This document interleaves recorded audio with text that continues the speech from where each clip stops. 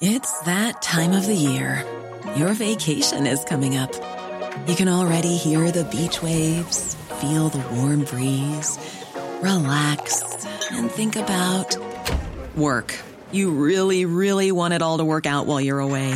Monday.com gives you and the team that peace of mind. When all work is on one platform and everyone's in sync, things just flow. Wherever you are, tap the banner to go to Monday.com. Hey there, it's Michelle Norris. I'm host of a podcast called Your Mama's Kitchen. When I travel, I'm usually looking for a way to find a taste of home when I'm not at home. And one of the things I love to do when I am at home is entertain. And Airbnb allows me to do that. When I was in California recently, I rented a house that had a great kitchen. And when we were sitting around the table, we're all thinking, we're in someone else's house. Someone could be in all of our homes as well. If you have a home, but you're not always at home, you have an Airbnb. Your home might be worth more than you think. Find out how much at airbnb.com/host.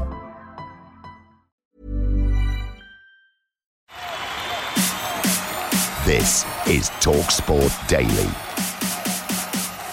Hello and welcome to another Andy Goldstein TalkSport Daily podcast with me, your host Andy Goldstein. And we start with the incredibly sad news that the former England, Tottenham and Chelsea striker Jimmy Greaves has sadly passed away at the age of 81. Spurs released a statement which read, "We are extremely saddened to learn of the passing of the great Jimmy Greaves, not just Tottenham Hotspur's record goalscorer, but the finest marksman this country has ever seen." Here, TalkSport's Danny Kelly pays tribute to the legendary striker. All he wanted to do was put the ball in the back of the net, and he did that better than anybody I've seen. His skills, he was Messi-like at times. This way of gliding past people. Even while talking to people like our dealers, to say, look, you get into these positions and yet you can't score.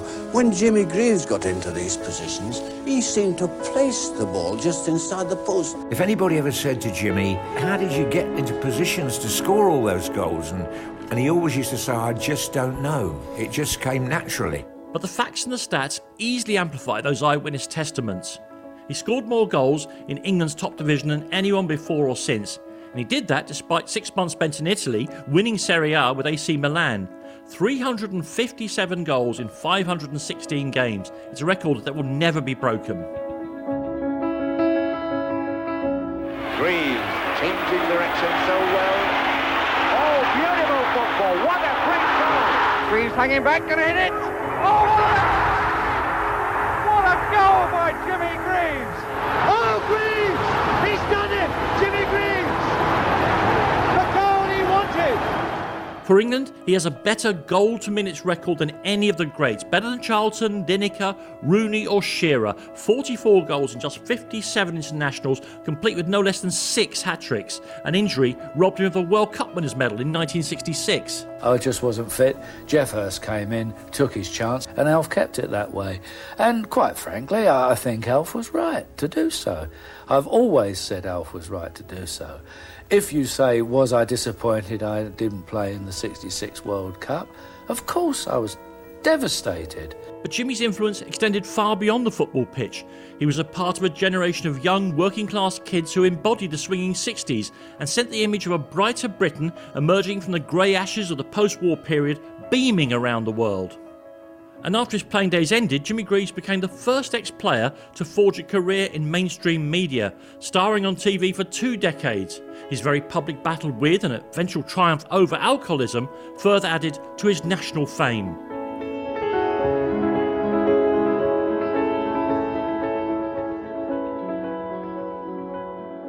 And as Danny touched on there, after Greaves retired, he went on to become a popular figure, presenting the TV programme Saint and Greavsie, alongside, of course, Ian St John.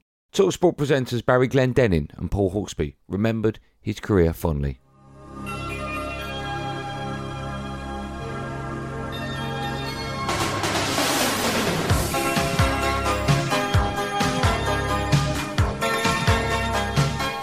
Just that relationship with the two guys being core to it that made it so special. It's funny now, even when I watch I think we were on the show a little while ago, and there was a sort of neck-high tackle in the Boca River derby, and there was the subsequent 22-man brawl. They're all chasing each other around the pitch, and all I can ever hear is Jim saying, it's all kicked off again in Argentina. So it was just, they used to love those clips. They used to trawl those world football clips and find this stuff. And it was just that relationship being at the core of it, and it being, such a tremendous show, a must watch. A little boat trip. Yeah, why not? Back to the studio. Bagsy, I'm a skipper. This is not what I had in mind saying. Keep going, man. We've got to get there. Watch that bridge. I'm trying. Believe me. Help! It was compelling viewing and must-see television, watching him and Saint every Saturday lunchtime. Jimmy Greaves was very much the funny guy. Saint was the straight man. And to be honest, I'm of an age, I'm just under 50. I saw him first and foremost as a TV personality. I didn't see him play football. I wasn't aware of how good he was. He was just this really funny bloke on the television who didn't take himself too seriously. And he seems to have been like that in life as he was in television, and in football as he was in television.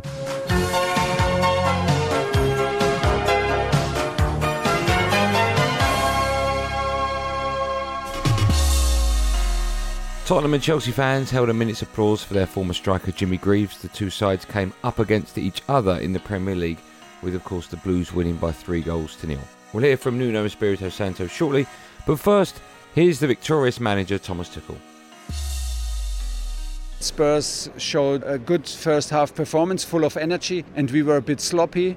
We were not sharp enough. Like as a team, we had already individual good performances in the first half, but we lacked energy and we lacked compactness and we lacked the belief to decide 50-50 duels onto our side. And that had to change because we wanted to win, and to win you need to deserve, and with a better performance. And this is what we did. Second half was very, very good, and I'm happy about it. Is Thomas Tuchel the best manager in the Premier League? And the reason I'm asking that is because Faye mentioned it there. N'Golo Conte came on and really changed the game, and Tottenham just did not know how to deal with it. Brought on N'Golo Conte, absolutely transformed the game in Chelsea's favour. He made a big, bold decision at half-time in their last game against Aston Villa when maybe things weren't going their way. They won that game comfortably. He's won the Champions League. Is he the best manager in the Premier League right now? That's the full-time whistle, and you can hear the boos. And that's from a half-full stadium because most people have left already. We were good in the first half because the players worked very hard in the first half. It's not easy to press high on the pitch against such a good opponent. That takes away energy. But we were disappointed. The game changes through the set piece, something that we have to work on and improve. Being a Spurs fan, I had to be. My dad was a Spurs fan, right? It's a lifetime full of misery for me. What's the issues then? Is it defence? Is it obviously Son's back today? Harry Kane looks a shadow of himself from last season and season before. He's a CDM just, ain't he, old Harry Kane? We scored 3 goals in 5 games. It's frightening. Harry Kane's literally got... Is that a little bit concerning in terms of the form? No, listen, we know how much of a good player he is, but it's not like Harry Kane not to have got at least a Premier League goal already. Is it a little bit concerning? He's got no service. This is the first half today was the first time we've had ball players on the pitch. Yeah, Belly's been deep all season. How can he do anything when he's not getting any service? And then when he comes deep to get the ball, there's no one in behind him apart from Son. On now to Manchester United, who won 2-1 against West Ham in a dramatic finish at the London Stadium, never in doubt. Jesse Lingard, of course, who was on loan at the Hammers last season, scored the winner with Mark Noble missing an injury time penalty. I shouldn't laugh, as he just came off the bench to take it. We'll get the take of Moisey shortly, but over now to the United boss, Ole Gunnar Solskjaer. West Ham have brought on their specialist kicker, who's Mark Noble, and Mark Noble has played it to the right-hand side of David De Gea, who has made the save! This is why we play football, that's why we work in football, it's passion, and it looks we're down and out, but David pulled a great save off. Jesse Lingard got a hero's reception when he came on from the West Ham fans for all he did last year for the club. He's just gone and ended West Ham's unbeaten record. It's going to be a tough game, you know, I got a brilliant reception off the fans. You know, when I came on, and I had to do my part in trying to get the victory. It's always hard to come on sub, but you've got to try and change the game, in which did that. Mark Noble sent on. Maybe this is why players shouldn't be sent on for specific reasons. and he's missed the penalty. We got a penalty kick, and I've got one of the best penalty takers in the Premier League and also in Europe, so I think if I hadn't made the decision to do it, I would be more annoyed with myself. But it happens in management, you have to make decisions, and this one didn't go right today. He's got a great record, so why would we not? And we've missed a few recently, so I thought that while I get the chance to do so, I could bring Mark on. And in the other match, Brighton beat Leicester by 2-1 at the Amex. What a win that was. Jamie Vardy scored his 150th goal for the Foxes, but it wasn't enough for Brendan Rodgers' men. The Leicester boss wasn't happy with the officials.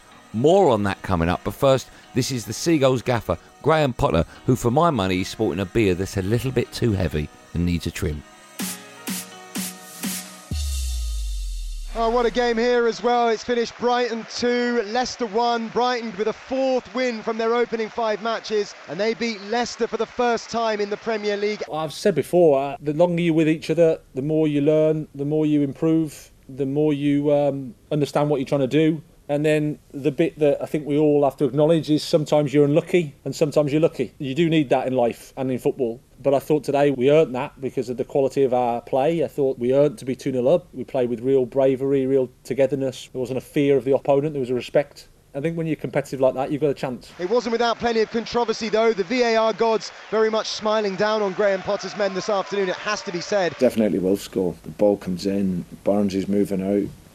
Everything's in front of the goalkeeper, he can see it. It's just a great leap, it's a great header, and at no time was he ever blocked from view of the keeper. Barnes was in between the line of defence and the goal, and in fact he might well have been in the goalkeeper's eye line yet again. Keeper's 6'5" or whatever he is, and he'd seen it all the way. It was just a great ball in, it was a great header. So I think today we just never had the luck on our side with those decisions, and ultimately that cost us. Now, the fallout continues from Manchester City boss Pep Guardiola and his comments about his own fans after they played out a stalemate against Southampton at the Etihad. A near-capacity crowd were there but couldn't help Pep's side get the 3 points. Tony Cascarino has defended the citizens' boss, who calls him that, but Sam Matterface believes Guardiola's comments were wrong.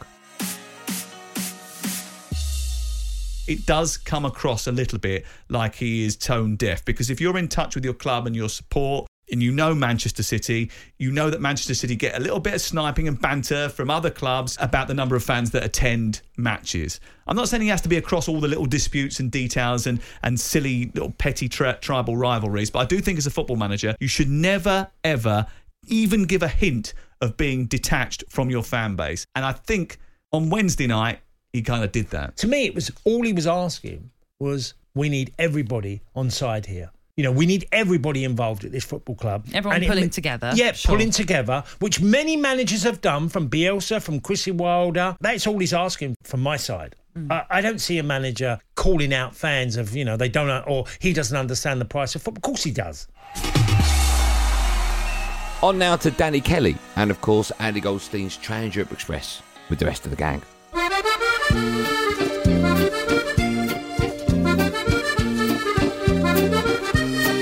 We call it Messi Watch because he'll be the centre of all this, and just looking at the photograph that's just been sent of his face as he passes Mauricio Pochettino having been substituted, apparently without injury, tells you all you need to know about today's affairs. Although, Andy, first of all, we should make the point that a late winner by Icardi for Paris Saint-Germain means at least the manager can say, well, I changed the team and we won the match. That's right. And I think everyone most of the people who crammed inside the Parc des Princes tonight went expecting a sub-6 foot Argentinian to score the winning goal, and they got there in the end, didn't they, I suppose? Kylian Mbappe hurt his foot not once but twice in the game against Club Brugge in the Champions League early in the week, which had been the first time that the three of them played together. And a lot of thinking people out there who wondered how Pochettino would blend that into his preferred style of pressing football, a lot of their fears were realised in that game in Belgium. It was not a good performance by Paris Saint-Germain, and this evening they got away with it a little bit as well.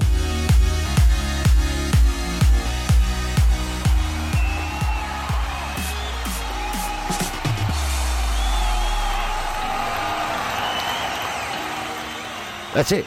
Thanks for listening on TalkSport Apple, wherever you get your podcast from. I just don't care. Don't forget, of course, to press that subscribe button, something I do care about. I'm back on TalkSport tonight on my show, one of them, Andy Goldstein Sports Bar from 10 p.m. alongside Jason Cundy. There will, of course, be another one of these Andy Goldstein Talksport Daily podcasts out first thing in the morning. So do what you got to do to get it. Until then, thanks for listening. Have a great day, and above all, be safe, everyone.